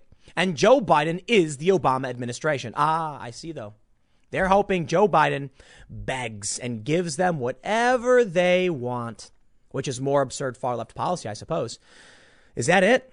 That you'll sacrifice the gains you got through Trump and the potential gains you might get and restore the establishment. For what? That doesn't make sense to me. Why would you want to bring back the guy, no matter what you think you might get from it, bring back the guy who's going to turn around and belittle you? It's because all they want to do is make money, in my opinion. It's all a game. They're grifting. Now, I'll tell you what, man. I love it when they call Republicans grifters, because Republicans are unabashed capitalists who seek to make money. Y'all are supposed to be the socialists who eschew such things and want to form organizations of cooperation, but instead you just manipulate people into going and doing these things so you can generate press for yourselves and then sell magazines or something. They say a siege only works if it's sustained. We witnessed this, the multiplying power of a strategic occupation. 9 years ago, you dig in, hold your ground, and the tension accumulates, amplifies, goes global. 50 days, September 17th to November 3rd. Let us once again summon the sweet revolutionary nonviolence that was our calling card in Zuccotti Park. I'm all for it, man. You want a nonviolent protest? Here, with my blessing. I love it. I really do. I mean it sincerely. Nonviolent, civil disobedience is an American pastime. It's how we make this country. It is a part of who we are. It is a part of that spirit. I'm sorry, though. As much as I'm all for peaceful protest, I think you guys are just lying. I think it's just fake. They don't actually, I don't know if they, what they actually want, because helping restore Joe Biden makes literally no sense. White House siege will electrify the U.S. election season. And it doesn't stop there. Drawing wind from Me Too, BLM, Extinction Rebellion, and protests against Trump's lethal bungling of coronavirus will inspire a global movement of systemic change, a global spring. In the fall, a cultural heave towards a new world order. What? All right. What is our one demand? We want to collaborate with you, brainstorm tactics with you, spark a revolution with you. We need your voice of wisdom and expertise to pull off a radically democratic tone shift in our politics. If you would like to either contribute or just, drop us a line, here's our email, or submit your ideas to the form below. First, let's get our tactics in order. Then let's screw up our courage, stuff our backpacks with the tools of nonviolent revolution, and head to Lafayette Square with intelligence to match our spirits starting September 17th. I'll tell you what. Here's how I'll put it. If you're going to come out and protest to demand of the Trump administration, I suppose. The problem I see with all of this is that as much as I've never been a big fan of Trump's, presidency, as a comedian, entertainer, and TV guy and all that stuff, yeah, he's hilarious, right? I see him being infinitely better than Joe Biden, who is the Obama administration, who is the crony establishment. So the very least you can say to Donald Trump, here are the things we demand of you, because Trump is likely to win. I mean, most people think he will. Maybe he won't, but, people think he will. Trump will absolutely play populist and offer up real solutions to demands of people who requested of him. Within reason. I mean, you come in and demand a full communist government. That's obviously not going to happen. But you want to talk about healthcare and stuff, and he's going to say, sure. I mean, Trump's talking about it with executive orders because it's not really getting done. Although the left, for some reason, attacks the guy when Trump says things they like. This does not make sense to me. But it's not just adbusters. Hashtag Shutdown DC is also planning for action this fall. They say we're getting ready for an election meltdown this fall. Are you? They go on to mention a bunch of stuff. They don't give any real specifics. They just complain about Donald Trump. And then they talk about their preparation. They say they're going to follow up, so there's a form here. They mentioned on Twitter they don't have any hard plans. They're starting to make plans now. But I highlight this just to show you it's more than one group. I think it's fair to say we are going to see a massive reaction of some sort or massive action of some sort in D.C. And Trump better play this one right, because one of the things they're going to try and do is bait the president to make him look bad. But I'll tell you what. This may be one of the biggest mistakes the far left will be making of the year, of the election, of the decade. The rioting in Portland did not work. Now, they've stressed over and over again, peaceful, nonviolent, they said. Nonviolent, okay? Nah, I'm sorry, man. There will be exploiters, agitators. They're going to come.